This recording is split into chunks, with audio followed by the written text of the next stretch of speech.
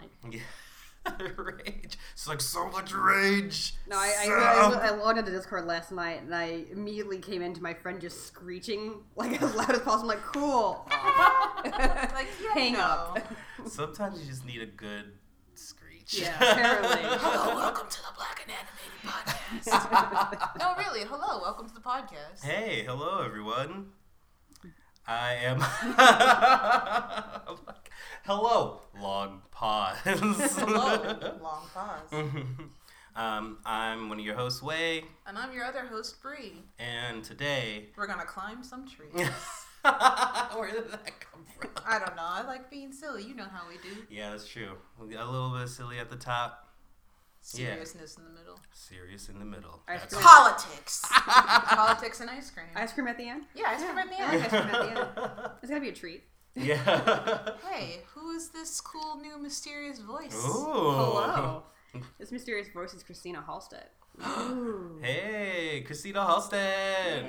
I can't snap, but if there you go. I can't either. I'm just gonna golf clap. Is that Yeah. I'll golf Or do clap. the Dumbledore. Oh my god. Nancy Pelosi. clap. You can feel the awkward in the air when she does it. Just awkward. Just comes out.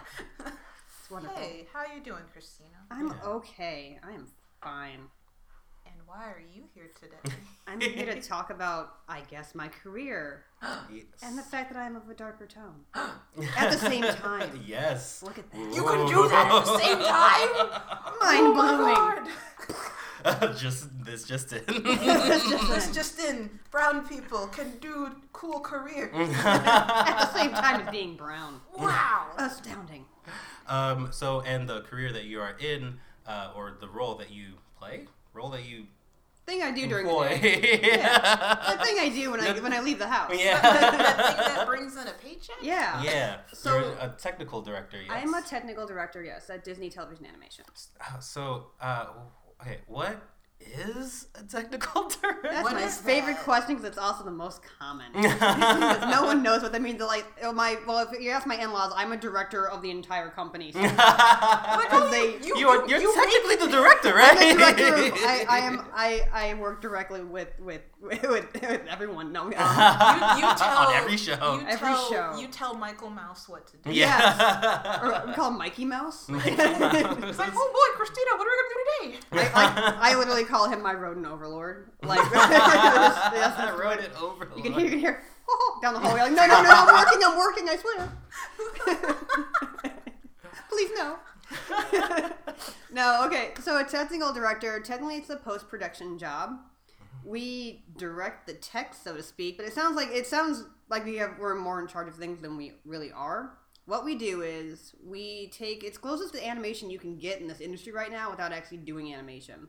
Because you're getting your animation from overseas, like Korea, Philippines, Canada, if you're talking about Mercury, you get your animation from overseas.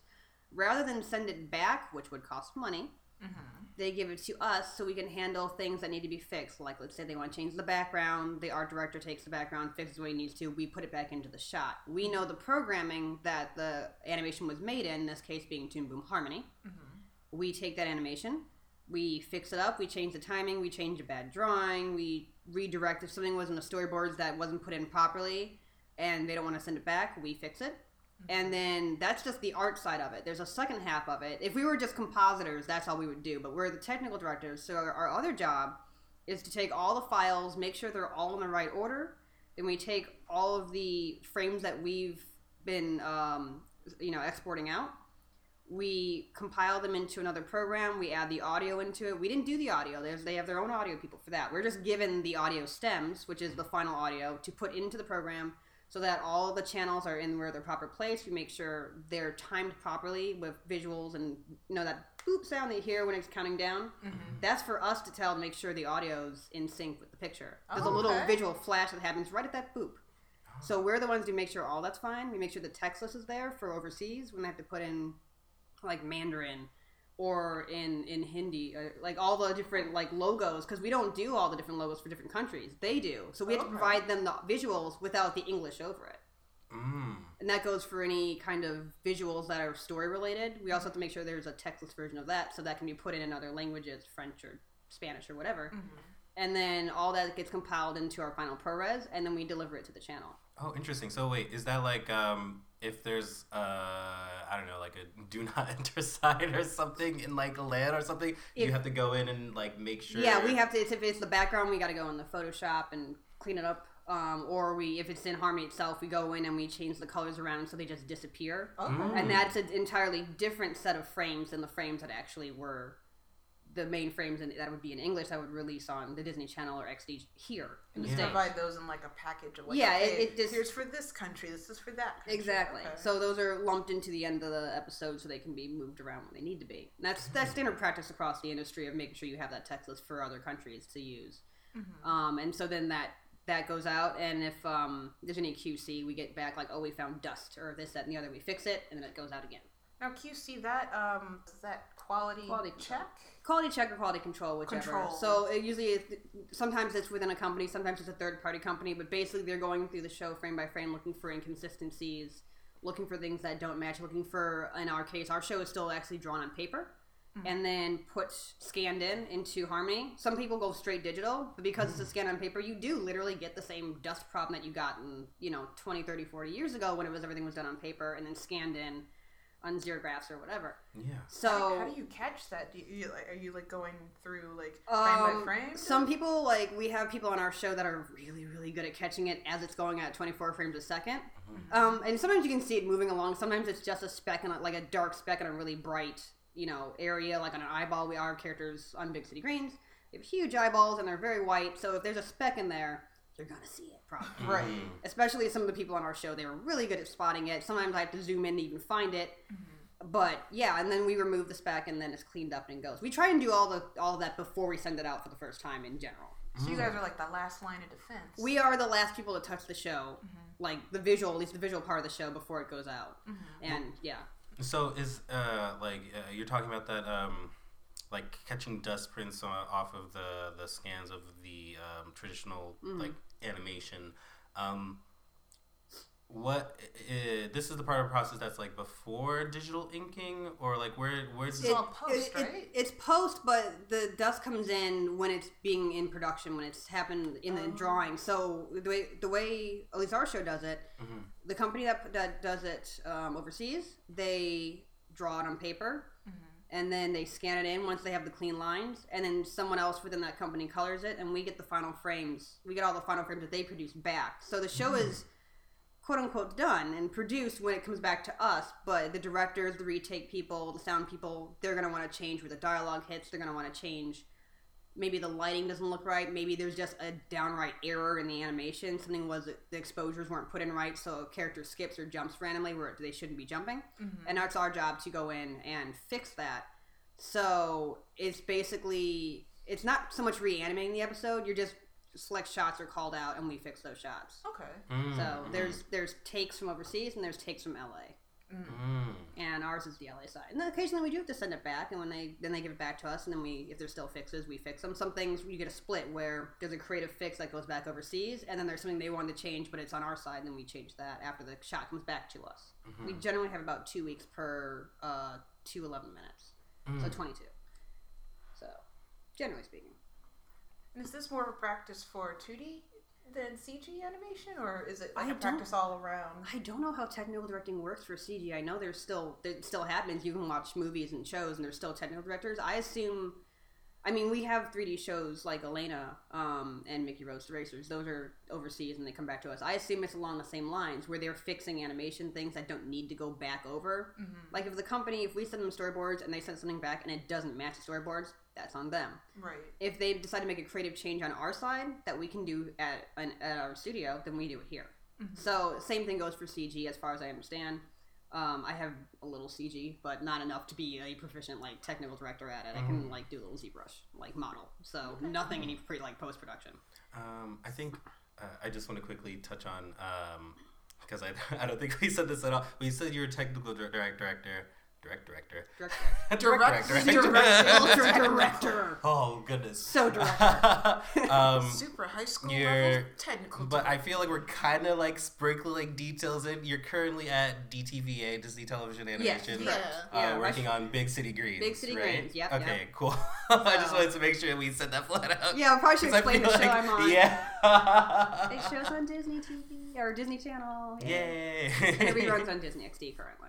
Okay. And, right now we're actually between our first and second season. I just delivered the last episode of the first season this week. Oh wow! Yeah, congrats! That final delivery, season 1.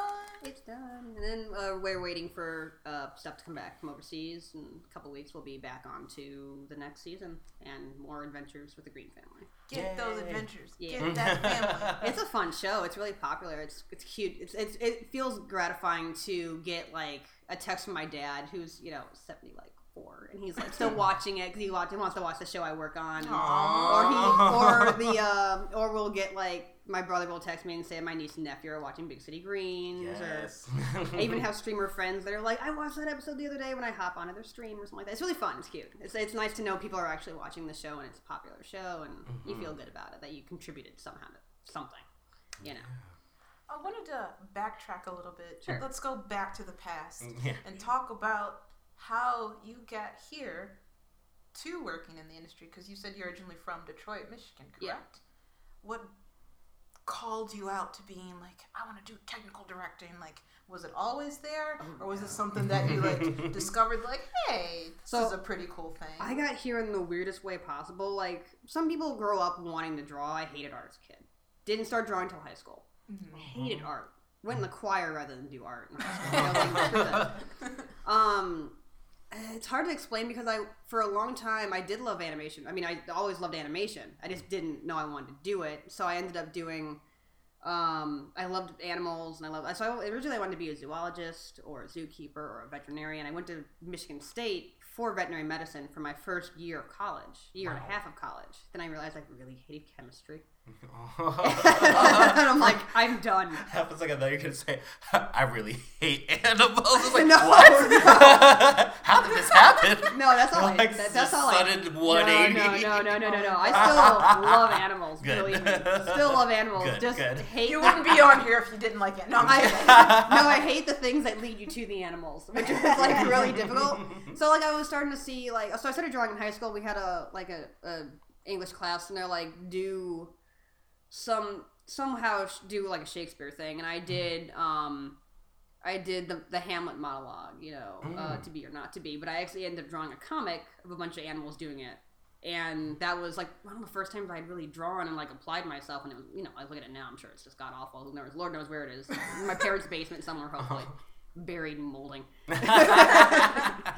But so I went to college, was going to go to pre-vet. I was actually in the minority science. I actually got into the minority art science school within Michigan State, which was the Lyman Briggs School of Science, which was for only, Black or Asian or Indian or any just non-white, basically. And it was really hard, though. But I enjoyed it because it was fun. It was challenging. But when I started getting into chemistry, I never even got to biology. I think if I had gotten past chemistry and gotten to biology, I would have been okay.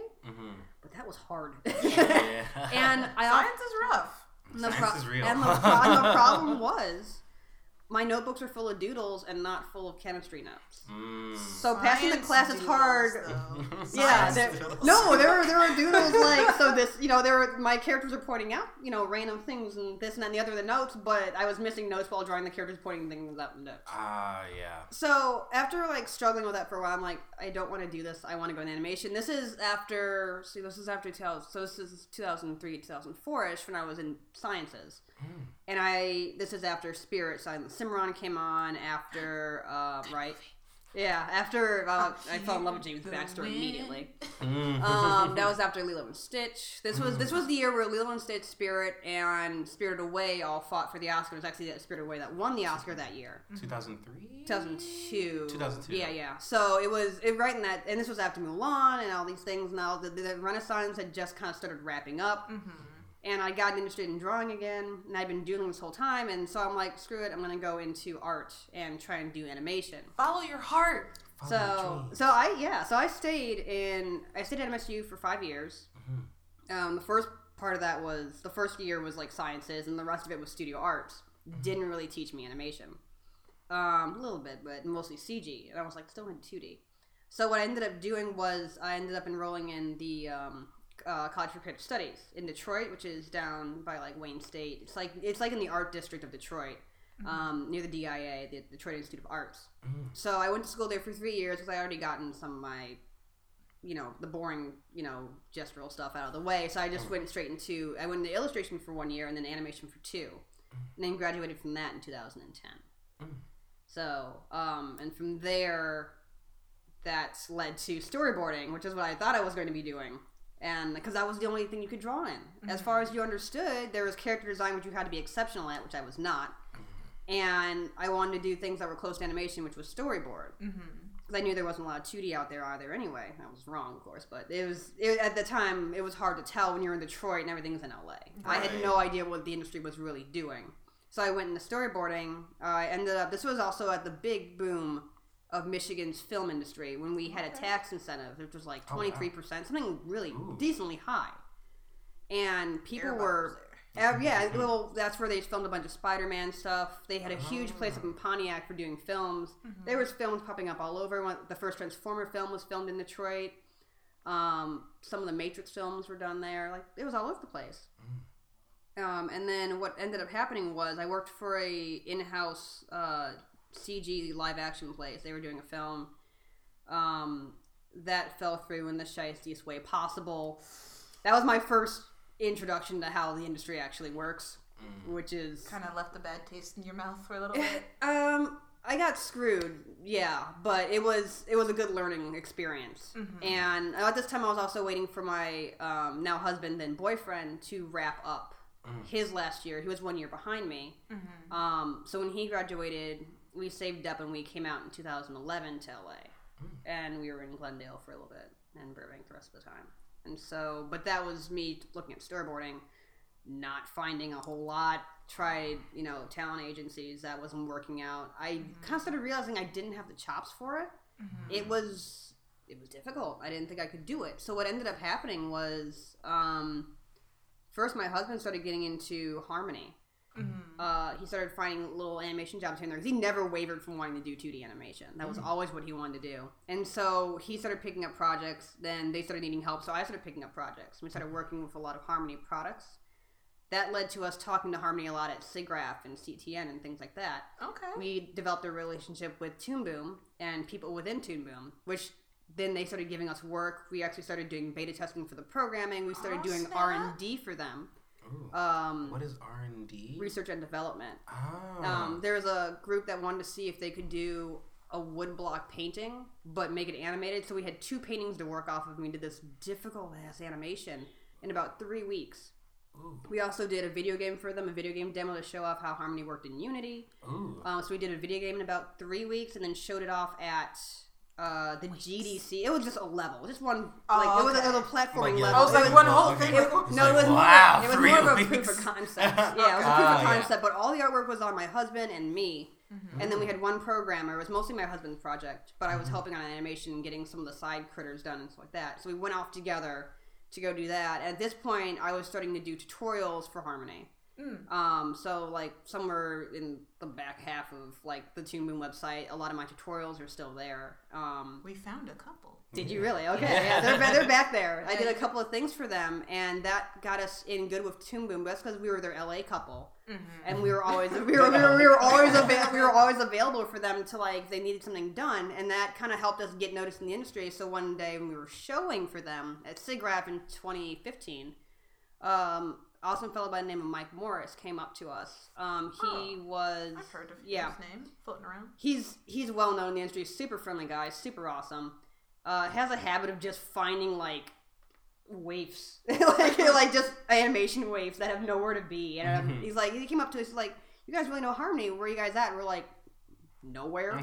And he's like, oh, okay, I know someone. Let's talk. And eventually he got us in to talk to... our future boss, and then like 6 months later after like an interview we had at Disney, I got in. And then 9 months after that, Ben got in, both as technical directors. Because at this point, at this point, we had been using so much Harmony, and that's what Disney uses. That we knew how to build rigs, we knew how to run rigs, we knew how to run the programming, and that was kind of where it went from there. So, yeah, that's where I ended up. So I went from storyboarding I went from pre-production to post-production, like, with a little bit of production in the middle, and just kind of switched all the way over. But it's a steady work. Yeah. So, yeah. That's so awesome. Yeah. Yeah. Like, holy. Yeah, it was a really weird roundabout way to get into the industry. Yeah. I mean, hey, like, there's no right way to do it. Everybody's story is always different. Like, right. People, some people in, like, different professions entirely, and they're like, actually, I want to do this thing. And it wasn't who we know, it wasn't what we had worked on, it was basically how we knew that. It was through the programming, not through other projects. It was just purely that we knew the programming, and that's what they needed. And everything else, Disney's got proprietary stuff here and there, so everything else we learned there. Like, I didn't know Linux. Now I know Linux, but a little bit is what I need to know. But you gain skills as you go. Right. And we still work with Toon Boom. In fact, I've met people, we had a thing last March at Nickelodeon where they did a workshop and we were doing some teaching there. And I met someone who had been using my tutorials, and she's like, I know your voice, I've learned a lot of stuff from you, it's been so helpful. And she actually just recently started working at Disney as a technical director as well. Wow. I ended up looking at her portfolio review.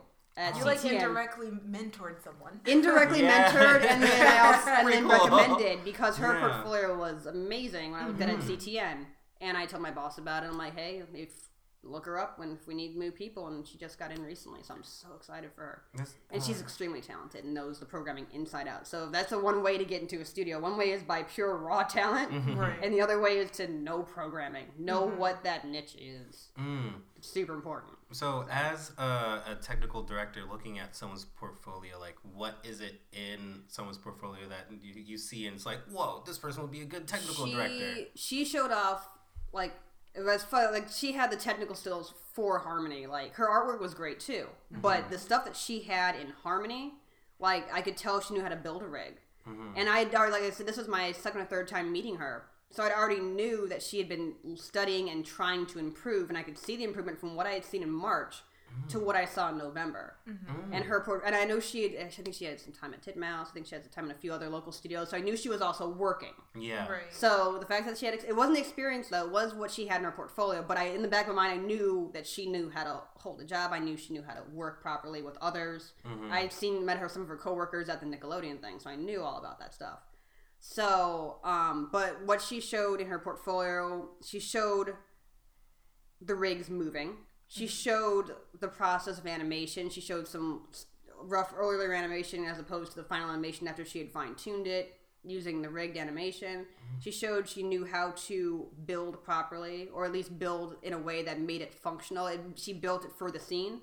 Sometimes you can build a rig like and when I say build, I mean multiple-piece character rig where it's not just hand-drawn over and over again, where it's many pieces all working together in a system like a skeletal structure.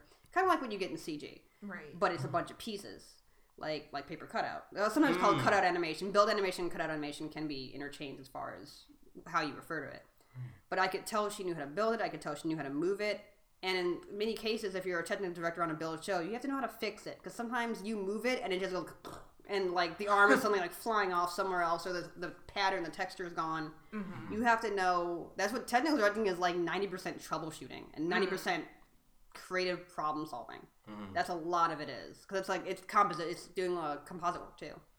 So I could tell that she knew her way around the programming, and if you know your way around the programming, even if you come across a problem you've never seen before, if you know how to work the tools, you're going to find a solution. It might not be the same solution another person did, but as long as it looks right on the screen, that's all that really matters. So, and I could tell that she had that. And that's what we were looking at. That's what a good portfolio should have. Like when I did my portfolio, I showed that I knew how to build. I showed the network. Harmony uses a node-based. So I showed the network. I showed my organization skills, which is really important because you get things from overseas that are all over the place, and you're like, this is hell. I hate this. So do you like just show, like, I'm guessing it would be in a demo reel type situation? It would be, yeah, I saw her demo reel. This isn't really something that you would... I mean, if you're talking to someone in person, yeah, you could pop open Harmony and, like, click through some things. But to show it in to show it in a reel is really useful. Like I showed some of the R&D stuff I did for Toon Boom when I did my reel that got me into Disney, and I picked a part of the horse that I had been working on, and I basically kept hitting a button that ran it up the chain so you could see all the pieces that were connected and how they were connected, and then I had them move so you could see that I knew how it had moved.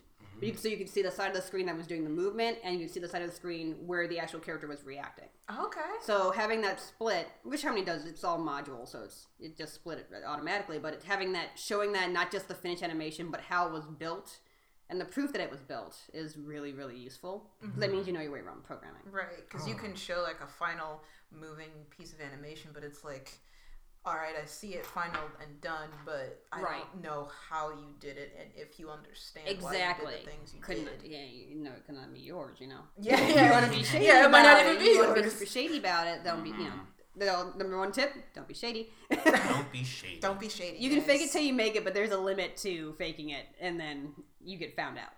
Right. And that's bad. So, but yeah. It's definitely reminding me of like 3D rigging demo reels, like as you're describing it, because I'm like, I remember seeing a couple of 3D rigging demo reels, and I'm like, oh, that's basically 3D rigging except it's 2D. Yeah, it is. A lot of build shows are literally that. It's you've put a bone skeletal structure in it. At least as far as the nodes show, you've got a bone system set up with pegs that are used to move the elements of the character, and you can swap those elements out, or perhaps you have deformers on it that are bending the artwork instead of just having it be like a 90-degree angle or any kind of like full angle articulation. You could have it bend maybe, but you have to show how you built it and show that it bends the way you want it to. As long as the character performs the task it's needed to in that particular scene. It almost doesn't matter how it's built, but it's nice if they're built well, because if you're not the only one using that rig, everyone else can use it. Right. So, yeah.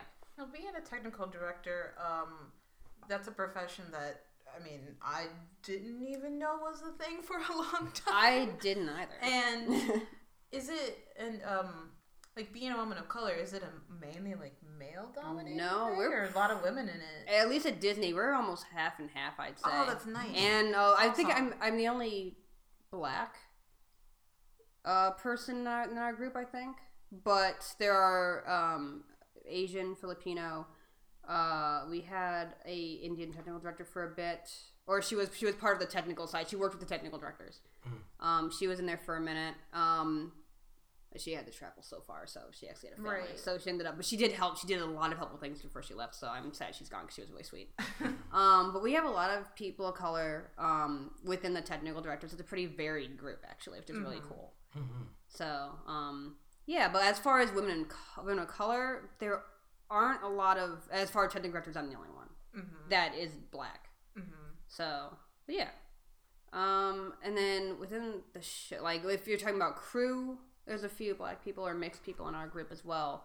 Technically, technical directors aren't considered crew, but I consider myself crew just because I'm on the show. Yeah, you're part of the crew. Why aren't you considered crew? Because technically, crew is, you work for the show, whereas technical directors work for the studio. So, for instance, like when the show ends or when the show goes on hiatus, you're sent out to do whatever you're going to do for that time you're on hiatus or find a new show. For us, we're employees technically, so we are like editors. We're put onto another show until our show. For instance, I'll probably come next week. I'll be helping on another show until my show needs me again, and then I'm back to my show. So that means the technical director is not part of the guild, then? No, we're part of the guild. No, we are guild. Okay. No, we are tag.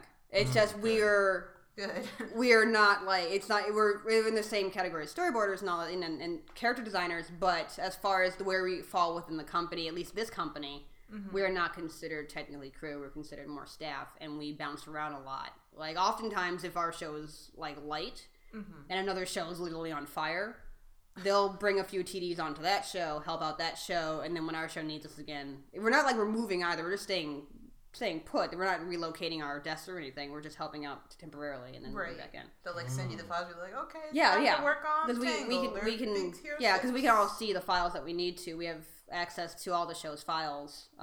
So and it's kind of cool because sometimes if you know someone who did a cool shot in another show, let's say like Star did something really cool and started in the First of Evil, we can pull upon the Harmony library and actually find that effect, or even look up that file, see how they did it, and apply it to our own show if it's applicable, and ask the TD who did that, how'd you do it.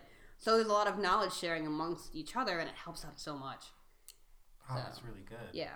That's good that it's collaborative. Very collaborative.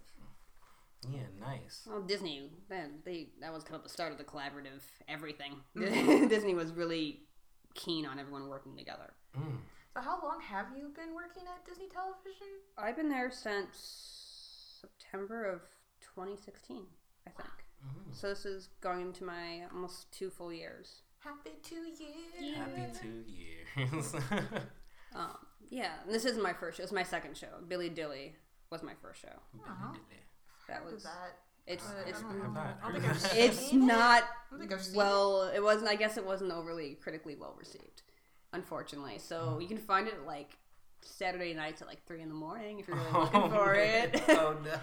It was a good starter show for me. It wasn't too difficult. You kind of learned how hierarchies worked within the studio. You kind of learned how to work with easy people, how to work with difficult people, how to overcome what the studio wanted. Because that particular show, what the studio wanted often was not what the show creator and the show people who ran the show wanted.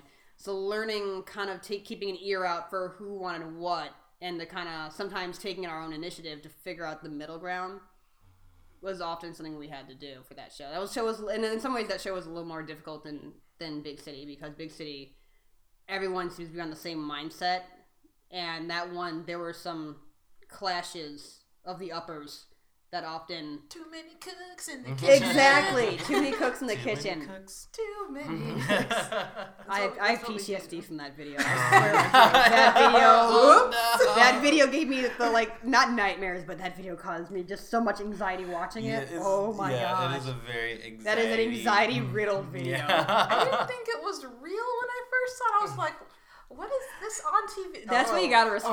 That's what you gotta respect Adult Swim. Adult Swim is just that kind of dark energy that you want in anime. Sometimes you need it in the world. They're a good example of using that kind of evil forces for fun. Yeah. There's some creepy videos out there. Have you seen some of their other creepy videos?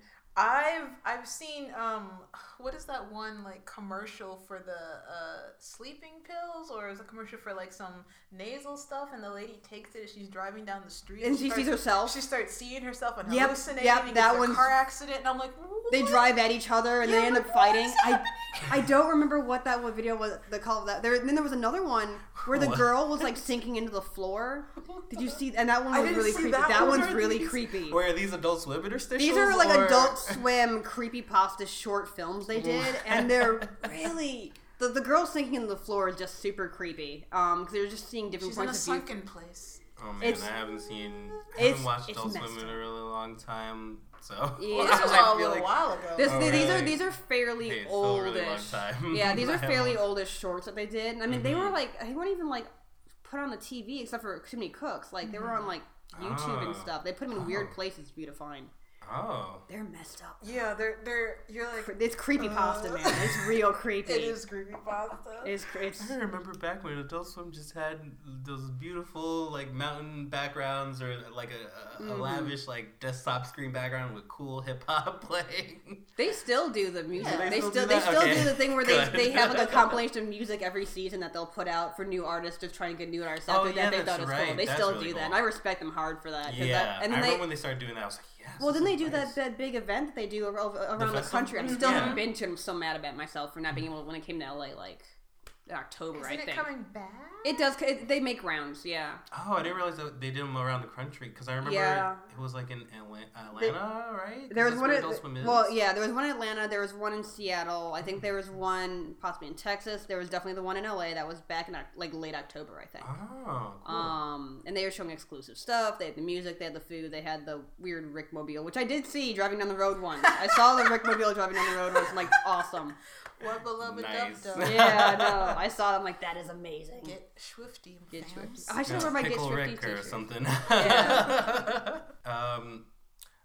I'm curious about the differences between doing, I guess, puppet technical directing and like doing traditional anime, because Big City Greens is traditional. It's traditional. But you were talking a lot about like building bone structures and like hierarchies, and does that still apply on a traditional show, or sometimes is it like very it different? does. Oh, really? There are a couple times where I'm like, I don't want to draw this, so I built a quick like arm rig and then animated that to like, and the creators don't know unless I like specifically point out that I'm not going to tell them, like, because they don't need to know how I did it. It just needs to look right. They don't care as long as the end is the result they wanted. They don't care how you got there. Right. So they're not really concerned with the like. So there was this like is the how. It's just So there's like a Billy Dilly scene where he had like a mirror in his hand, and originally he's just like, I don't like this, and he just kind of like pushed the mirror away. They wanted him to throw the mirror down, and that was not animated, and we didn't have time to send it back. So I took the arm that I had, I cut it up. I had the mirror, I had the arm, and I had the shoulder. And then I just animated him. I basically took away the arm, because a lot of times if there's a movement in the animation, that's on its own layer. If the body's held still and the arm is moving, even if it's hand drawn, that arm is its own layer, so they're not redrawing the body over and over again. So I turned off the arm layer and I put in my rigged arm, and I had him smash the mirror down. And it was a rigged arm. It wasn't drawn in hand. I only drew it once and animated the pieces. And then composited it so that you couldn't see the lines inside it. Just clever compositing here and there to make it look like it was a hand-drawn piece of artwork, and then that was it. And when you say compositing, does that involve like After Effects? Is this all Harmony? This is all Harmony, very rarely. In that show, the only reason I used After Effects in that particular show was because a lot of times they like their transitions to be soft-edged, and Harmony at the time didn't have any kind of soft-edge thing that was really easy. Especially, he loved clock wipes. The guy who was in charge of the show loved like the clock wipe, and he always wanted to be a soft edge. And Harmony just didn't have the ability to do a clock wipe. I could do the soft edge, but I couldn't do the clock wipe. So that we'd have to send the frames. We'd export the frames, bring them into After Effects, and then just do the wipe there, and then render those frames out as the proper format. And they would just be in the file with their other frames, and they would just go out with the rest of the show as if it had come out of Harmony. So that was, again, that's the technical side of things where you're literally wrangling files to make sure everything acts right, and then it goes out. So, that's that. In that case, so sometimes doing a little bit of a tiny rigged thing in the middle of, like, sometimes I'll rig the pupils to move separately from the eyeballs if I need them to track something rather than exchange each and every frame, because then if they want to retime it, then I got to go back and change all those frames all over again. I don't want to do that. So it would be way easier if the pupils were just, if I did the work, sometimes it helps to do the heavier work in the front end. If you're probably pretty aware that it's going to be changed again, save yourself the trouble of redrawing things again by just building a little quick rig, and then off it goes. So, yeah. It's not really cheats, it's just quicker, clever ways to get more stuff done during the day. It's like all about like efficiency. Efficiency, yeah. Because you only have 2 weeks. Right. From the point where you start working on those files, however many 180 to 210 scenes. I was just about to ask, how many like shots do you typically get for like that need corrections? But it depends. Sometimes there's a background they didn't like, and all we're doing is replacing the background. That's click, you're done. Right. Sometimes it is like retiming a dialogue, and that can be hard because if the character is moving, then the mouth is attached to the character, which means I have to go in, cut out those mouths, put them on their own layer, fill in the part of the head that had the mouth. Then with that mouth layer, retime that, and then resync the mouth to the moving character. That's the most difficult way. Sometimes the mouth is just on its own layer the entire time, and you're putting exposures where they need to be retimed. Yeah. But sometimes you have to just like Frankenstein your scene together to make it work. And sometimes a scene can take 10 minutes. Sometimes a scene can take a day and a half, depending on what they're asking for. And depending on the length of the scene and just how much surgery you have to do on it to achieve the goal that they wanted. And some of it's cost efficiency, some of it's just, wouldn't it be cool if? Right. And occasionally you have to push back and be like, hey, I got like 30 other scenes to do. I really can't spend a day on one scene. And it's a fine line. You have to know your show producers, you have to know your retake director, and you have to know what you yourself can do in the time you're given. You have to know your own limits.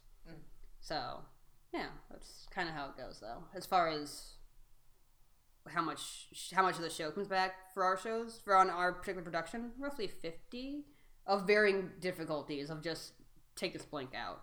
Right. Or move these pupils a little bit this way. And like I said, or turn this layer off so that the gel, they're in the wrong temp, they're on the wrong palette. Mm-hmm. Change the color of the entire scene so that they're on the right time of day.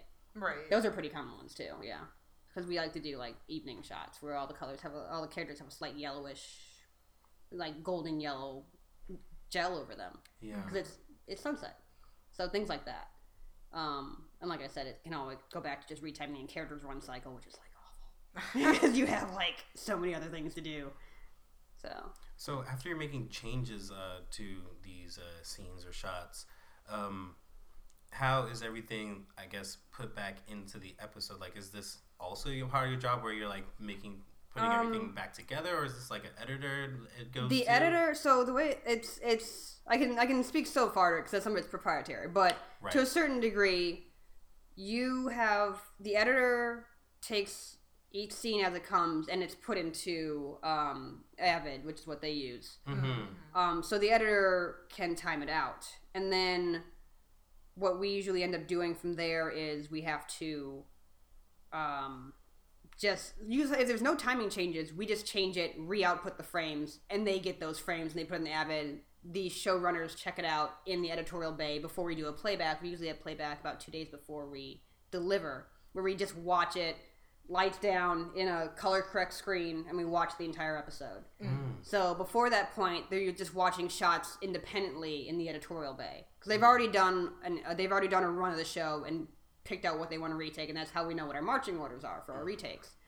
So once we get all of that, it's up to the editors to let us know if there are timing changes. So let's say they want the pupils to shift at a certain point, but there's also frames cut. We get from our assistant editors a kind of layout to tell us where the cuts are. Mm-hmm. So then not only are we reanimating the character, we're also retiming the shots to match what would be in the editorial bay, because perhaps it wouldn't have matched up with those cuts in there suddenly. So that's the compositor side of it, where we're just retiming, but also redoing the art. And that's so basically all the frames are in like a folder within our file systems, and each scene is individual. And the way, if you ever use a Harmony file, the way the Harmony file comes out is you've got the element folder, which has all the bits and pieces that are in the shot. Then you have the frames folder, where it just automatically default craps out all your frames into. And then the editors take from that folder. And that's how everything kind of works. So if we make any changes, it'll show up in editorial bay. Mm-hmm. And that's where they pull their frames from. So the frames kind of don't move around, really. They kind of stay where they are, and we just change them as we go. Okay. Yeah. I asked because it's like, there's just so many things that you have to know how to do. So I'm like, wait, so what are you not doing? Yeah, we're doing everything. So you made the show. So what we're not doing is any audio stuff. So obviously they have audio mixers and audio people for that. We just get the audio. Either we get little wave files from editorial. If it's a lip sync thing, obviously we need to have the audio for that. Because normally when we have the show in front of us and we're working on each scene, there's no audio. Even if they're talking, most of the time, if it's not a dialogue-related thing, we don't need to know what they're saying. Right. So when I watch it in playback, things that I saw out of context are suddenly in context. I've been bouncing around the episode front to back, here, there, and everywhere, without any context for the story, because I wasn't part of pre-production. I don't know what the episode's about. All I have is the title and what I look at from a scene-to-scene basis, and not in order. So sometimes I had a ridiculous scene where Cricket and Tilly are reacting to something, and it was funny as hell to me, but I had no context for what was going on. I was just laughing at their expressions and what was going on. The timing of the animation was hilarious to me, but I had no idea what the episode was about. And I didn't realize until the end. And then when you see your shots in order, you're like, okay, there's a shot I worked on. That's what's happening. That's hilarious. But I had no audio, so I had zero context for what I was looking at. All I had to go off of was the animation. That's so funny. And my housemate looked at me because I was over there laughing at nothing. So, and things like that. It's funny because it all gets put into place like a puzzle at the end when you're in playback, and you're like, this is really cool because you didn't know what it was going to look like. And sometimes you're only working on, in the way we do it, me and my partner on my show, usually he'll take one 11 minute, I'll take the other, and if the other one needs help, or if there's a shot like I think he would be better because I know what his strengths are. We've been working together for almost a year and a half now. Mm-hmm. I know what his strengths are, and he knows what mine are. And we'll often just chuck a shot from one of our 11 minutes over to the other person because it makes more sense for them to do it. Right. And he does more compositing stuff, and I do more artsy stuff. He doesn't even run a tablet, really. There are things you can do with the mouse that are just fine in Harmony, but for fine drawing stuff, he usually sends that to me because I actually have a Cintiq.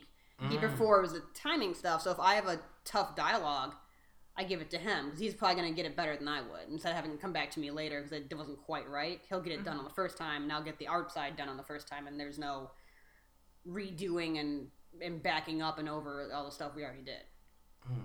So interesting. I think that's a good point to make because like as everything is processing through my head, like there's just so many things that a technical director does. Like, how do you even manage, like, what? And, like, knowing that there's at least a partner, like, that you could divide your work up. Unless you're, like, crazy good. Like, I know one show only had one TD because it only needed one TD. It depends on the workload. It depends on how skilled you are, how fast you are. Depending on what I'm doing, I can be super, super fast or I can be super, super slow. Depends on what that shot needs and how many shots and what's going on. And you're an individual. It depends on how your day's going. If you're having a crappy day, you're probably not going to get that much done. It seems like Big City Games has a lot of, like, moving pieces, though, because, like, Cricket and Tilly and, like, his family are just going on all these, like, really, like, wacky hijinks and adventures throughout the city, so, like, you kind of need to have, like, just someone there to, like, help you out, to, like, for you to lean on, and then for them to lean on you and, like, use each other's strengths. So I can totally see why that would be beneficial than just if you were doing it all alone or if he was doing it all alone. Be overloaded. Yeah, no, it does definitely help. Like, I've never been on a show without a partner, without someone, like when I first got there, I was on, like, 7D for, like, 2 seconds, because that show was actually wrapping up, and they just needed someone to help out with a few things, and that was a nice, easy show to kind of transition into.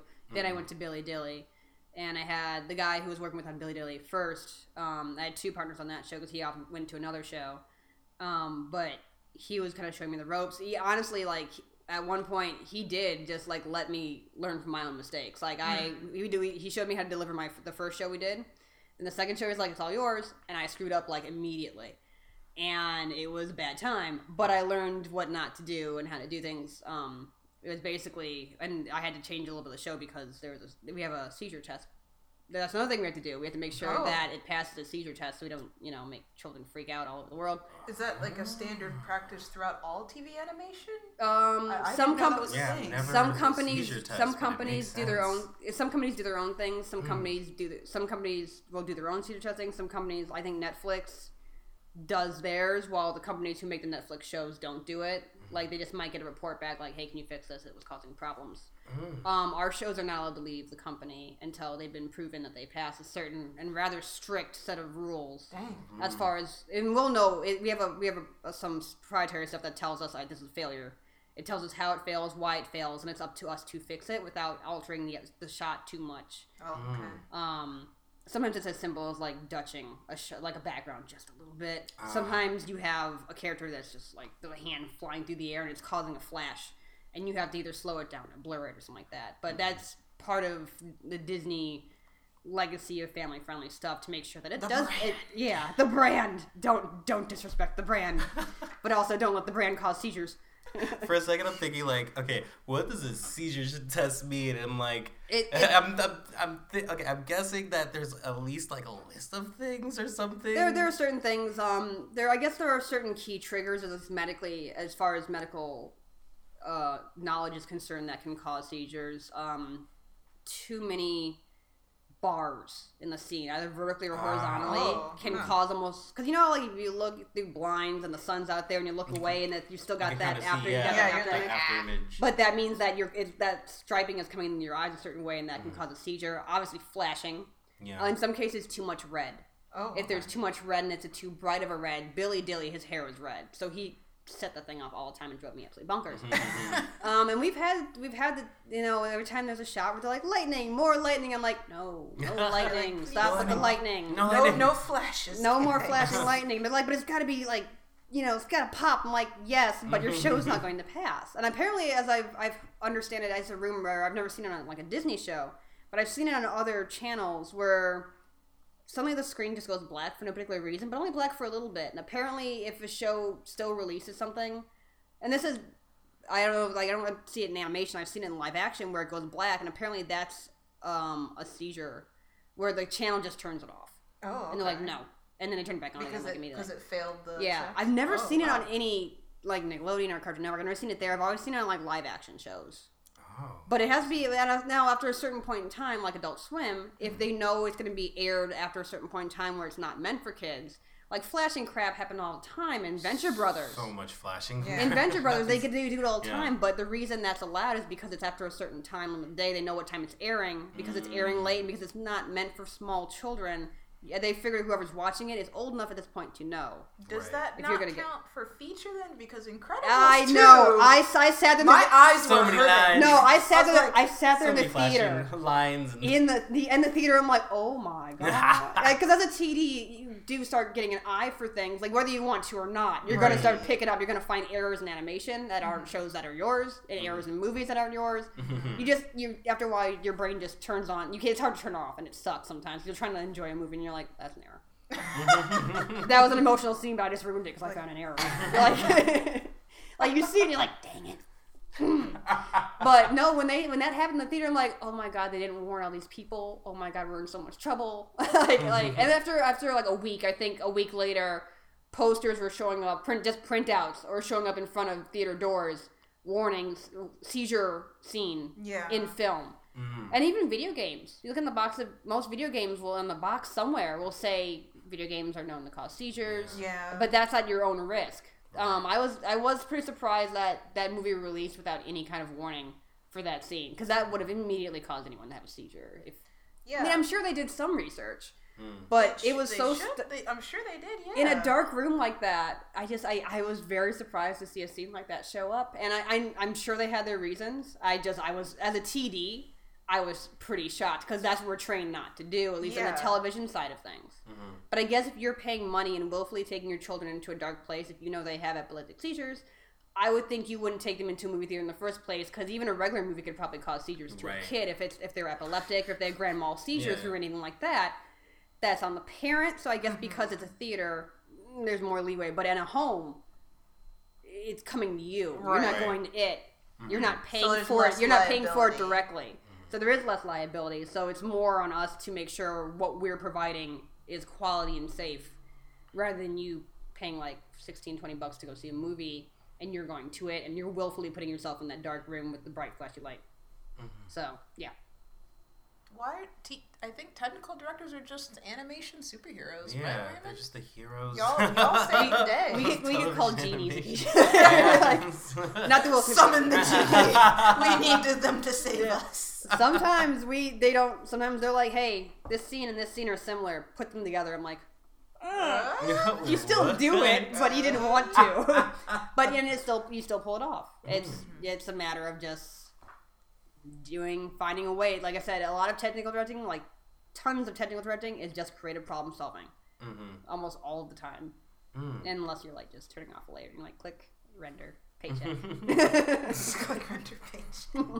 So, technical director, that's a very technical job. I'm curious to know if, aside from what you do career-wise, are you interested in story? Like, I guess, like... Do you want to pursue, like, another path eventually? Or are you like, happy, like, going forward with being a TD? Or, what's the next step? Yeah, I like being a cog in a big old machine. I enjoy that. It's not a lack of ambition. It's just I like working with people, and I like working in a group, and I like producing... It's easier to feel like you've done something when you've done something with a bunch of other people and you can all cheer at the same time that, like, look what this group of people did together. Right. That being said, I do have a lot of stories and I do have a lot of characters that I've made over the years. Tell us about your OCs. Truly, I was trying to get to what type of side projects.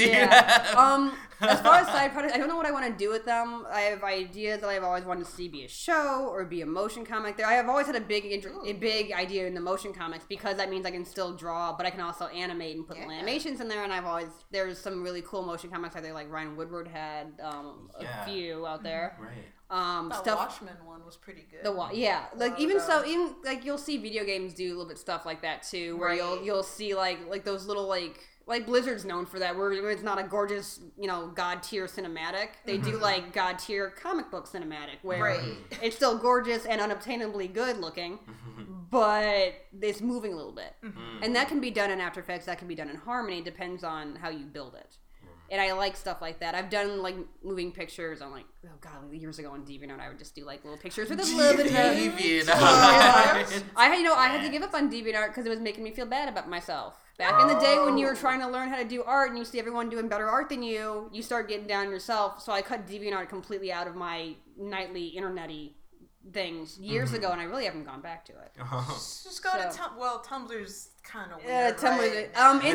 Instagram. I'm at a point where I'm not as, let's say, professionally fragile about what I can do and what I can. The artwork. I know my artwork's getting better, and I make steps to make sure my artwork is getting better. And so when I go on Instagram now, instead of feeling bad about myself, I look at what did they do and how did they get to. I love looking at tutorials, stuff like that. Like when they're like, here's my step by step. I sit there and I just stare at it until I figure out, that's cool. Secrets. Yeah, no. What are your secrets? Tell me, I need to know. Yeah, I love when like Instagram artists have that like work in progress video thing. I just love the sped up of them working. Yeah. Oh yeah, that's like my favorite. Little lips, I love those. Creature Box had a couple back in like 2007, 2010ish. They were so good.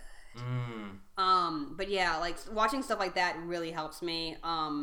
I've made a lot of steps since not just even before Disney, but I was making a lot of steps to, if I could afford it, online classes and tutorials. So I have a yearly subscription to Schoolism.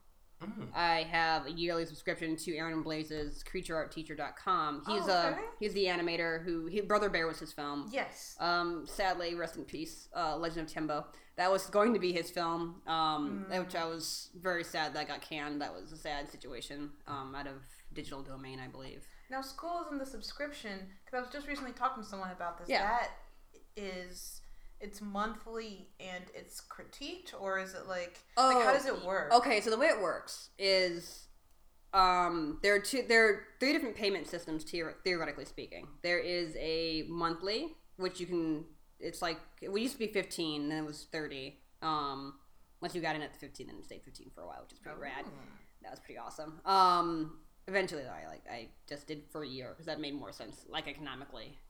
So it's, you pay a monthly fee and you can do any class you want at any rate you want. You're just watching the videos and learning. The critiqued, which is goo gobs of money. I've only done it once because I really, really, really wanted feedback. That is the typical 8 to 9 videos, which is one video a week, where you're learning and then you're sending in homework, and then that homework's getting critiqued and a video is sent back to you of the person critiquing it. I did that with Terrell Whitlatch, who is a god among creature designers. If you've ever heard of her, like all the 1 through 3 and all the think of recent stuff of Star Wars, those are all her creatures. Like Sebulba, Jar Jar, all those cool creatures, not their personalities, but their creatures. Disclaimer. She didn't make them crappy. It's not her fault. She just made them look cool. She is a god among artists, but she can't control what comes out of their mouths. So she looks like this cute little librarian, but she draws the most badass animals and creature designs, and knowing the anatomy. Her class was hard. And I did it during the holiday season, which was a huge mistake. Terrible idea on my part. But I learned a lot. Now I know anatomy for creatures. I know the names of bones. I know the names of muscles. And because she made you, she's like, all right, creature character, but you couldn't just draw the character. You had to draw the skeletal structure, then the muscle structure on top of the skeletal structure, and then the fully skinned, furred creature. It was hard. Dang. And then she critiqued me back. And so sometimes I would ask questions like, hey, scales are hard. What is your way? How do you look at scales in a useful manner, both on anatomy and just the technical term of drawing them? And in the critique I got back from her when I did the reptile one, she talked about scales. So Schoolism is great for that. Those are limited.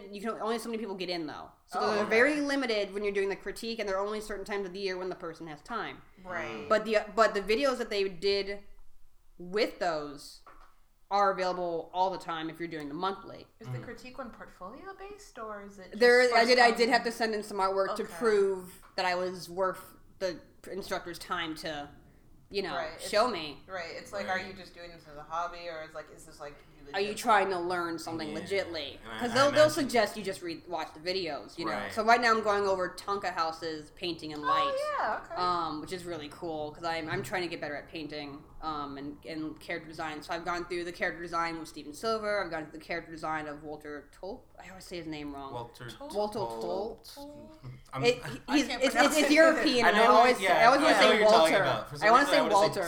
It's like Walter Tulip. Yeah. You want to say Tulip, it's like Walter Tulip, and it's not right. Yeah. No, his is phenomenal. If I had to recommend one for character design, his is fantastic. He does it's a introduction to expressive character design. Is what his is. It's a fantastic one. It's one of my favorites. And then Aaron Blaze has his own website. He also does live streams and talks to people every Tuesday and Thursday on YouTube, Twitch, and like Facebook. I'm a huge fan of him, so I love telling people about his stuff. He also has like 11 billion brushes that he'll sell to you. Y'all getting that good information. Listen closely. Okay. Schoolism.com and creatureartteacher.com. I also have been getting brushes from Groot Brushes recently, which is it's like GRUT Grip brushes. Grip or Groot. It's a Groot. Groot. I am Groot. They have some really cool brush packs and paper packs that I've been using. It's weird. Like I feel like when I have these things, and a lot of people do that without. It's weird because you see people do cool things, and you're like, I want the stuff they have so I can do cool things, but you kind of forget that you need this to learn and the skills to do the cool things. But for some reason, having some of the stuff that I have, and the stuff that I bought and brushes that I found, the less digital for me right now. I'm in a place where I'm trying to do things digitally, but not make it look digitally, and keep it away from the digital look. So the more it looks like watercolor or paint, the happier I am. And with the Photoshop stuff I've been picking up, I've been like, it makes me feel good having it look like paper rather than look like digital, because I used to hate the digital stuff I did, and that's all I do. Yeah. So a lot of people talk about how they hate their own artwork, and that it takes some time to learn to love your artwork, and sometimes you just have to do a lot of experimenting, and that's what I've been doing since I've been at Disney, because now I don't have to worry about doing the art that I think will get me a job. I can do the art that I want to do. Yeah. And consequently, when you start doing the art that you want to do, it gets you more notice and gets you more jobs, actually. People start coming to you because they can tell you like what you're doing, if that makes any sense. Yeah. So do what you like and whatever else will come, whatever that the saying is. Right.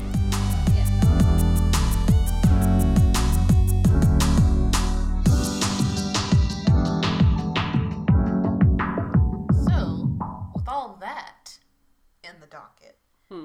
I think. Sorry, the way you were scratching your face just now reminded me of like anime boys. Yes. Being like, how both of you? Serious time.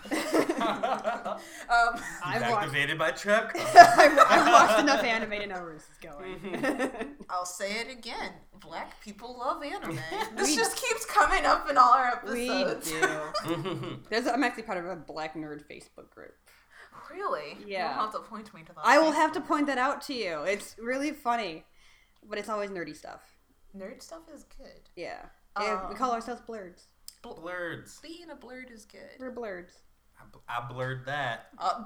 Okay, we're turning. You're welcome. You're just here.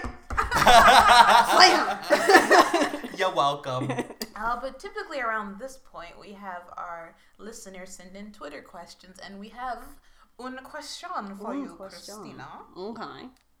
You kind of spoke on all of this already, but I suppose we can kind of like reword the question a little bit. Sure. Taylor, or at Celestial Tabris, asks, "Fun. What does a technical I can't speak English. What does a technical director for animation do? Surprise face. Do you need more writing experience for that kind of role?" And you kind of spoke on that in depth, but asking about writing is kind of interesting, and I'm curious to know, like, do you think knowing writing would play into that, or like any type of like I don't know, part of that? I actually did do writing when I was younger. Like, my mom always said I was a good writer. She was a language arts teacher, and wasn't like, my mom thinks I'm handsome. Like, she legit thought I was like a decent writer. And that's where I did come up with a lot of stories. Now, as for technical directing, In a nutshell, no, because you are post-production. Everything's already written. Cards are all, all the cards are on the table. Everything's animated and done. That being said, if you know the show well enough, and if we're a season in, I would like to think I understand how the characters think. I like to think I understand how the show creators think and what they would want. So every once in a while, if I see something that I'm like, that seems weird, I'll either bring it up with them or take the initiative and fix it myself. They might not even notice I fixed something. Them being the writers or them being like the show execs? Usually the show heads, the show execs. But every once in a while, like Monica Ray is like a friend of mine on the show. She's one of the writers. I'll go up to her and ask her a question sometimes. Be like, hey, was this, especially if it's her show. Sometimes it's not her show. We have different writers for different episodes. But especially when it's her show, I ask her why you did this. So knowing your crew, knowing your show, knowing your characters, that can help you make decisions down the line when you come up against a scene and you're like, something seems weird. Especially if it's a dialogue, or especially if it's just the way the character looks. And writing-wise, that's not how they might act. In other words, continuity. Actually, It has a lot to do with continuity, which writing does sometimes. But, yeah, as for writing skills, no. You don't need writing skills to be a technical director because you're post. But as far as being aware of how your show functions and how your characters function, and knowing your universe, a little bit, I think. Just to move things along a little bit faster. I kind of speaking into that really quick, because your first full-on animation industry job was being a TD, as you are now, correct? Yes. Well, if you don't count what I did in Michigan. Then first LA stuff was really... The first LA stuff. Where I'm actually working on a show was technical directing, yes. Okay.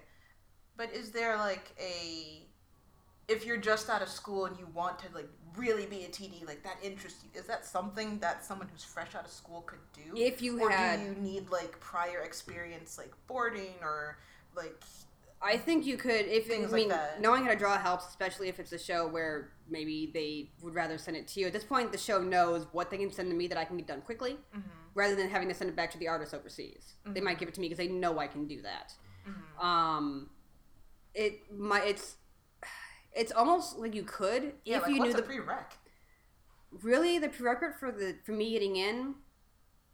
Hard to explain because all I did was show them my demo reel, which showed that I knew the programming. Because technical director isn't a skill base where you have to show you understand light and weight of characters when they're animating. It helps. Having an animation background certainly helps because you are retiming, you are drawing sometimes, you are compositing. But a lot of it was what I had in my demo reel, which was showing that I knew the programming well, how I could build things, how I understood how to move them, how to animate them. It had really nothing to do with what I learned in animation school as far as the art side of it. As far as the 12 principles. Sure, a little bit. Yeah. To prove that you can animate it, because that helps. Rather than send it back, it saves money for the studio and it saves time for everybody else. Right. Yeah, because being a director is it's one of those high-level positions, I guess, in the boarding pipeline of things. And then the title of technical director, it makes you think you're up there on par with directors, because as we said before, you guys are the last line defense. You are the superheroes of the production. It's a weird amalgamation of knowing art, knowing animation, knowing programming, and then knowing how to file wrangle. It's a weird job that is kind of neither here nor there as far as what you're doing with your time. Sometimes I'm sitting around waiting for something to render. Sometimes I'm sitting around waiting for the last file to come in. Sometimes I'm redrawing chunks of the background. I've learned more about Photoshop in the last 2 years at Disney, just fixing backgrounds to help out our art director so he didn't have so much to do. Doing minor fixes this bush looks funny. So I learned how to use Content Aware. I'd never used it in my life until I started working at Disney. Now I know how to use Content Aware, and it's great. What's that? Yeah, what's that? Content Aware, there's two ways to do it. You can do a fill where it looks at you have a hole in your artwork maybe, and you circle the area and you're fill this in with things around it. And it'll look at the colors and the patterns around it and fill in that gap. Which is pretty friggin' awesome and extremely useful. There's also you can do a lasso. So if you have a textured area and you had to, for instance, take a title out of that textured area, now you could paint it blue again, but the texture's gone.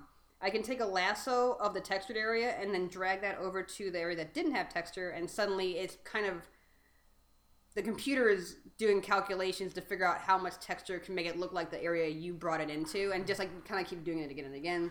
So there are things I like, and now I know how to use like adjustment levels and adjustment layers like a champ. I never used to do that at all. I used to look at people's artwork digitally and be like, oh god, they know so much. And you come to find out in the end, they're just doing like they're just copying like their entire image, like brightening it up, and then doing a layer mask over that and just erasing little parts of layer to make little parts brighter, little parts more contrasty. Mm-hmm. You're thinking they're doing it in their head and they're like art gods, and they're just dicking around in Photoshop for the last 15 minutes of their painting, and then, like putting the finishing touches on it. And that's the kind of stuff I learned at Disney. I'm like, holy crap! So I'm learning things that I didn't expect to learn, and I'm doing things I didn't expect to do. And sometimes you get called to do weird stuff on a show, but it still is within the realm of technical directory stuff. And do you feel that those things that you're learning currently are like helping you with like your personal artwork and personal stories that you want to tell? Yeah. I'm learning a lot. I don't know if I want to be a show director. Like how much running around they have to do. I'm like, I don't need that stress in my life. I like going home and relaxing. That being said, like I said, it's not for lack of ambition. I just think I need to find my way of doing it and this is a problem that show heads and people who want to do their own content run into all the time of, you need that producer, you need that distributor, but you don't want to be told what to do, right? And that's it's like always your baby, but it's your baby. And I think the best way to deal with that is make babies you don't care about as much. If that makes sense, it's like, all right, name a character, name a show, pitch. And then like the ones that you hold dear, those are the ones you make the motion comics. Those are the ones you do the doodles for, like 4 a.m. because you can't sleep. Those are the things that you baby and you love and you give to the world in small little bits and pieces. And then you kind of find out if people want those. Okay. And then you can kind of do it at your, like, that's what I want to do with the motion comics, because I feel like I have 100% control over it. I can control when I do it. I can control what parts are animated. No one's going to tell me what to do. But the way the internet works right now, you will get feedback, for good or bad, and that's you putting yourself out there in the world in your own way. Mm-hmm. So, it's just something I still have to do, but it's something that is still planned. But I'm not forcing myself to, because when you start forcing yourself, that's when it stops being fun. Yeah, it becomes like work, and you just kind of lose the drive. There were a few years where I just stopped drawing because it wasn't fun for me anymore. Our school made it not fun, actually, and I had to get over that. It took a while I drew so much in college and high school, like late high school, and then coming out of art school, I'm like, I don't want to draw. I don't want to draw for fun. I just want to play video games and try and get an art job, which is hard to do when you're not drawing. Right. And producing more new artwork and getting better at your skill and trade. So that took a while to get over, and once you did, you're fine. So I do little artwork like once a week or so. Here's a question. You, as a technical director, you have to know, I guess, the program that you are technically directing. Yes. Inside and out. Do you have to know programming for like actual like coding, like scripting? Yeah. It would be great if I did, and I have some ambition to actually learn JavaScript, which is what Harmony uses mostly. I learned a little bit of Python. Sometimes Disney does little classes if you want to learn stuff. Oh, that's cool. So I learned a little bit of Python during a Houdini class. If you ever wanted to make your own video games, obviously knowing Unity, stuff like that. So there is some part of me that does really want to learn scripting, especially because scripting in Harmony can really expedite doing things, and it's, I think, probably the most desirable thing you can be besides knowing Harmony inside and out is knowing Harmony inside and out, and then also knowing how to make your own scripts. Because then everyone wants you, because then you're making scripts for you, you're making scripts for the studio, you're making scripts for the show. So, yeah, scripting is important, but also JavaScript is kind of slightly outdated and a little bit hard. Yeah. But if I knew scripting, I could put some really cool stuff together in Harmony, and it is something that if you want to hit that niche and you know maybe just knowing Harmony isn't enough, knowing scripting then is the next step to make yourself that desirable hire, I think. One last question before we wrap it up, because it had slipped my mind until now. Wayman, you mentioned programs and stuff. I know that the standard is Toon Boom Harmony and whatnot, but do you find that if someone had like Adobe CC Animate in their portfolio, do you think they would be like able to transition over to Harmony and do the job? Or some people can transition, some people refuse to because Harmony is scary and spooky and big and has nodes and stuff and doesn't run the same way. I personally, even in college, taking Flash classes, hated Flash with a burning passion, or Animate, whatever you prefer to call it. Hate working in it, can't stand it, won't touch it. It's not even on my computer. Like, if I actually pulled enough clout once at an ad studio where we were doing an ad, I can't remember if Burger King or something, some kind of, it was in Hollywood. Food. It was a food. I think it was Burger King. Food. Eat it. Yeah. I think it was Burger King. And they're like, okay, we're doing this in Flash. I'm like, no. No, like, bye.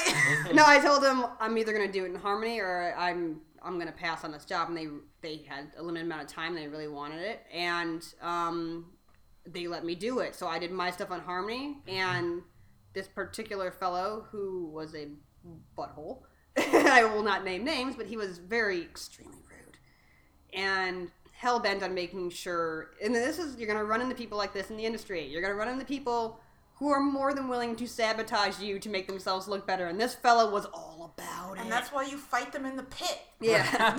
I got my comeback a few times with this particular guy, not in any way directly, just in the sense of, like, I guess a little bit of pride, but also a little bit of, like, haha.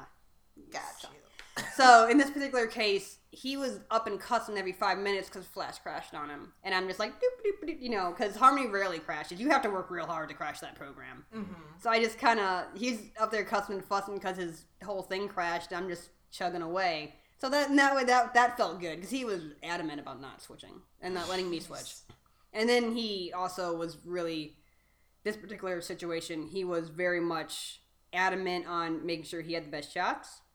And making sure that where I could have excelled and really helped the situation out, he made sure I wasn't on those shots. And put people who were having a much harder time. And these were friends of mine. And they're like, please help me. I can't figure out how to do this. And I'm trying to help them while he's trying to get me to go back to the shot that I actually hated. Because it was something that they would have done better on. If they had switched us on these shots, it would have been perfect. But he was willfully, even if the director told him, if she can do this better, let her do it. He still didn't let me, because he was the director on the project. So he still kept me away from those particular shots. And then I passed reference that would help my friends out. Mm-hmm. And then he came back around and started passing that reference around like he had found it. And at this point, and at the same time, my husband, who was also working on the same projects, we often came in a pair. Like, we were a pair. For those early years, we were doing a lot of freelancing. We were a package. It was a package deal of 2 Harmony people. And he was like, oh yeah, Christina gave that to him. And this particular person promptly stopped, he even stopped using them. He was really not happy about me. I don't know if it was and it's probably ego. Again, if you're in LA, you're going to have egos to deal with, including your own. Preferably not your own, but just be prepared, because that was one of those situations where it was just an ego. This guy had an ego, and he was just not having me doing anything better than him. And I'm like, all right, cool, that's fine. You live your life, dude. I don't know where he is. I think I have an idea where he is now, and he's still working, which is good. No one needs to be jobless, right? But don't be a butthole, right? Because you never know if you're going to run into those people again. Exactly. Like if this person ever came up to me and was like, hey, can I get in these? They'd be like, no. Probably not. Unless you've proven that you can A, use the programming, and B, aren't a jerk about, what you can and can't do. So, and that's another thing. Don't be a jerk in general in Hollywood. Don't have an ego that's too big for yourself. And don't be a jerk, because you never know who's going to come back around and be helpful. I had an email once, the same line of thinking. Person, I believe, from England, sent me an email like, hey, I saw your tutorials on Harmony and Toon Boom, cool. And then he went on to say, honestly, I think you're just doing this to get attention back to your website. Then the next paragraph, and he continues to describe how I'm just doing this for myself and not trying to help people. Then the next paragraph he asked, by the way, I'm really looking for help on how to learn Harmony. Can I get some advice from you? Whoa. And I did not answer this person because I knew the black was going to come out. So I'm like, before I get myself in trouble, boy. So before I got myself in trouble, I pulled back, showed it to a few friends because it was funny. Because I'm like, seriously, things not to do to a professional is compliment them on something they did, tell them they did it for the wrong reasons, accuse them of doing it for the wrong reasons, and then asked for their help. Like, I never answered him. He never heard back from me. What did this person think was going to happen? Like, hey, I like you, but by the way, you kind of suck. But also, please help me out. I'm like, what? Excuse me? I guess he maybe. I chalked it up to probably just someone who didn't socially know how to address not only a professional but a person, just another human being. Mm-hmm. Right. So I'm like, this person, I'm just gonna leave it alone. I'm not gonna answer them. I'm not gonna correct them. It's not my job to correct this person. Right. So I wish that person the best of luck. Hopefully they learned how to use Harmony better like they wanted to, but don't talk to professionals like that. Don't talk to anybody like that. Right. So it kind of became a running joke between my friends. He signed off with kindness regards. So kindness regards became our code word for F you. Oh my god.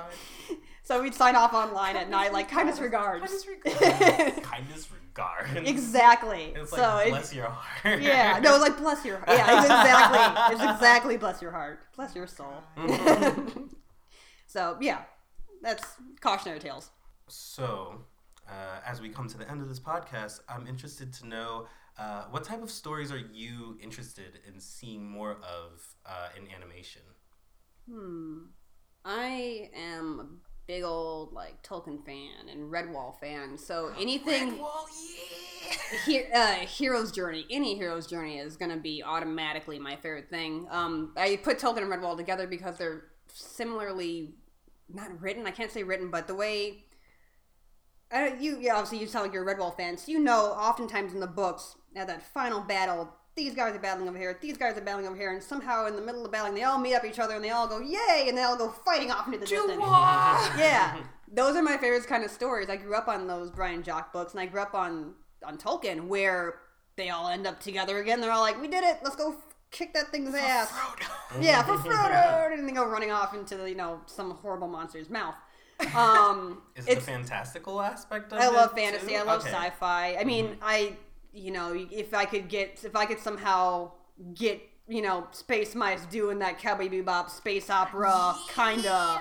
Space Mouse Opera. Space Mouse Opera. Like that kind of stuff. Like My name is Cheese Spiegel. Yeah. Cheese Spiegel. I don't know.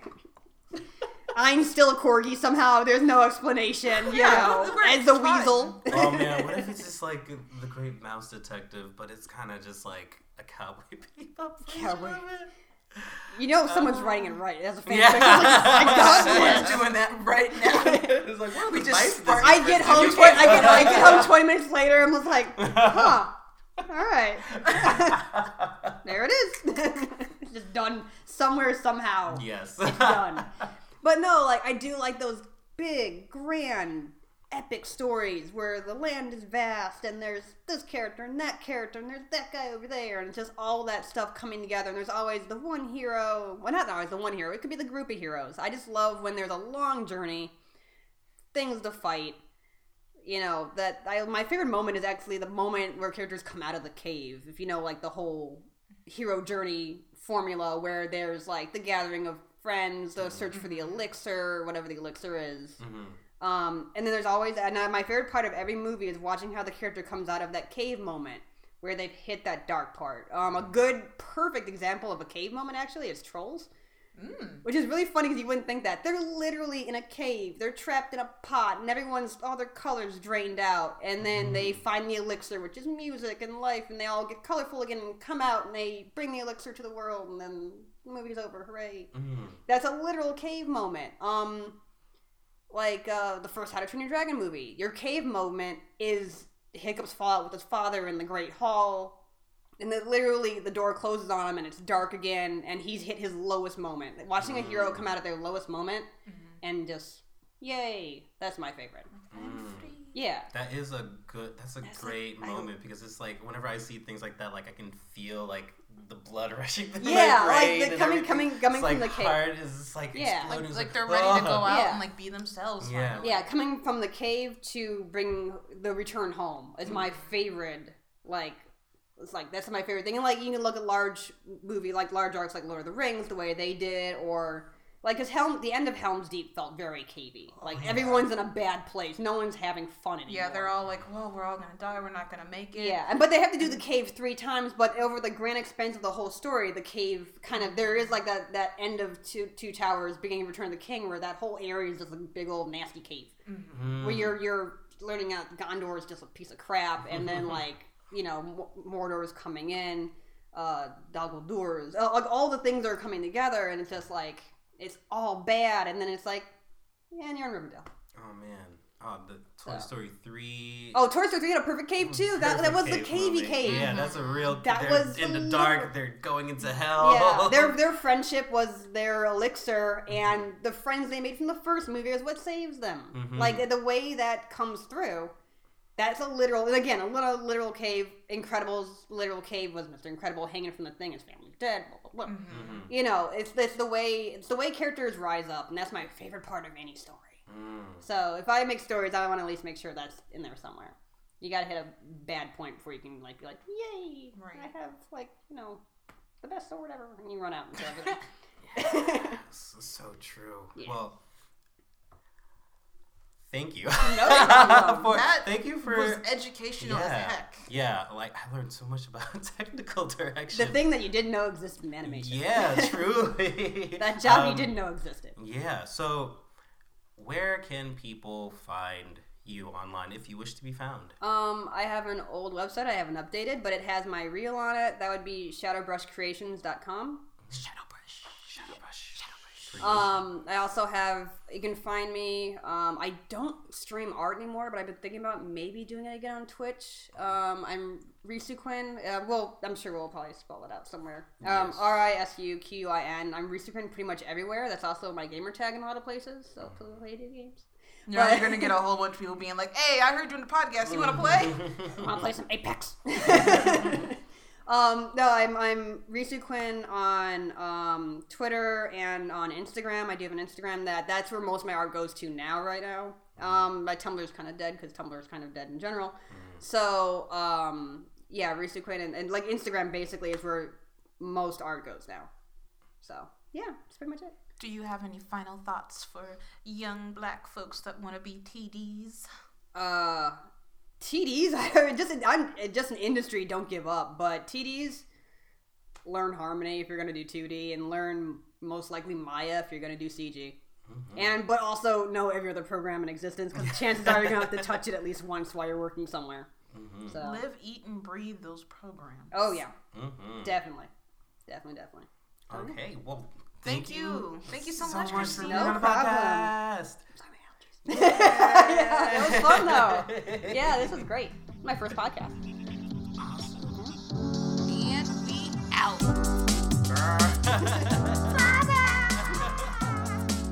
Thanks for listening to the podcast, everyone. To keep up with us, follow us on Twitter and Instagram at blackandanimated. And be sure to listen for more episodes on blackandanimated.podbean.com and on iTunes. The views and opinions expressed in this podcast are of the respective individual and do not reflect the views of our employers. Thanks, guys. Until next time, see you later.